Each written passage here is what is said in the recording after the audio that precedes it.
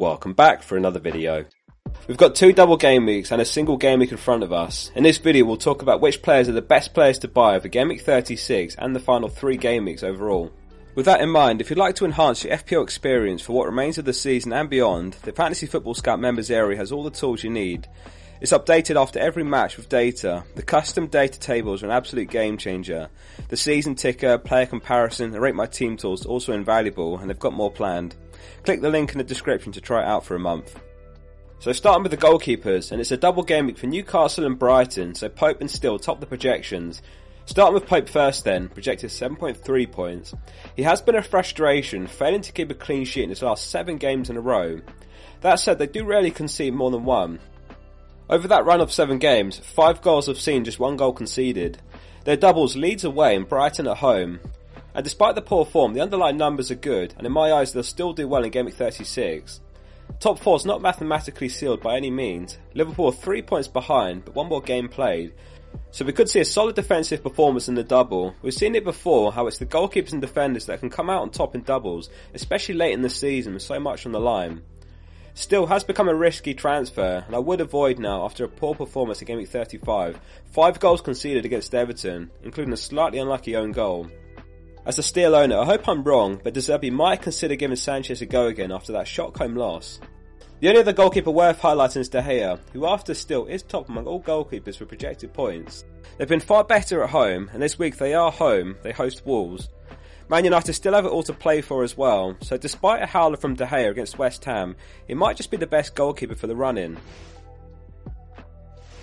Moving on to the defenders, and the Newcastle back 4 top the projections, Trippier top of 8.1 points.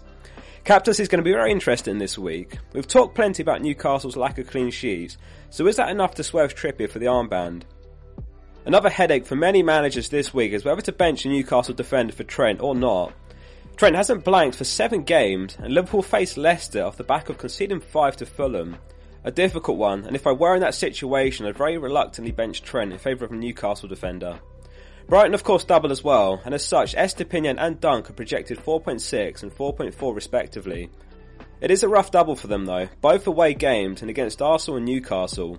A bit easier to bench one of these in favour of Trent according to the projections this week. Chelsea home to Nottingham Forest, so Thiago Silva sneaks in with 4 projected points, but I'd avoid him due to the poor fixtures for Chelsea beyond Gameweek 36. On to the midfielders, and Mitoma's top with 6.8 points. Interestingly, Trippier was on 8.1, therefore reasonably ahead on FPL Review's projections. Let us know in the comments what your captain plans are. Despite 2 extra fixtures from Mitoma, over the final 3 game weeks, Salah's actually projected more points, though of course about 7 mil separates the two.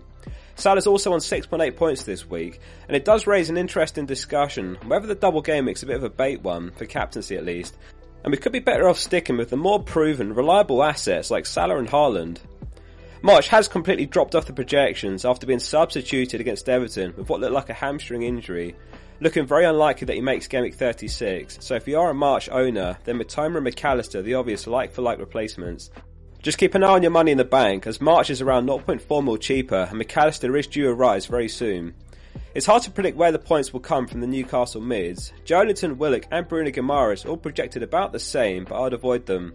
Murphy misses out on the projections, and he's also an avoid despite the cheap price, as there's every chance that Almiron gets a start ahead of him.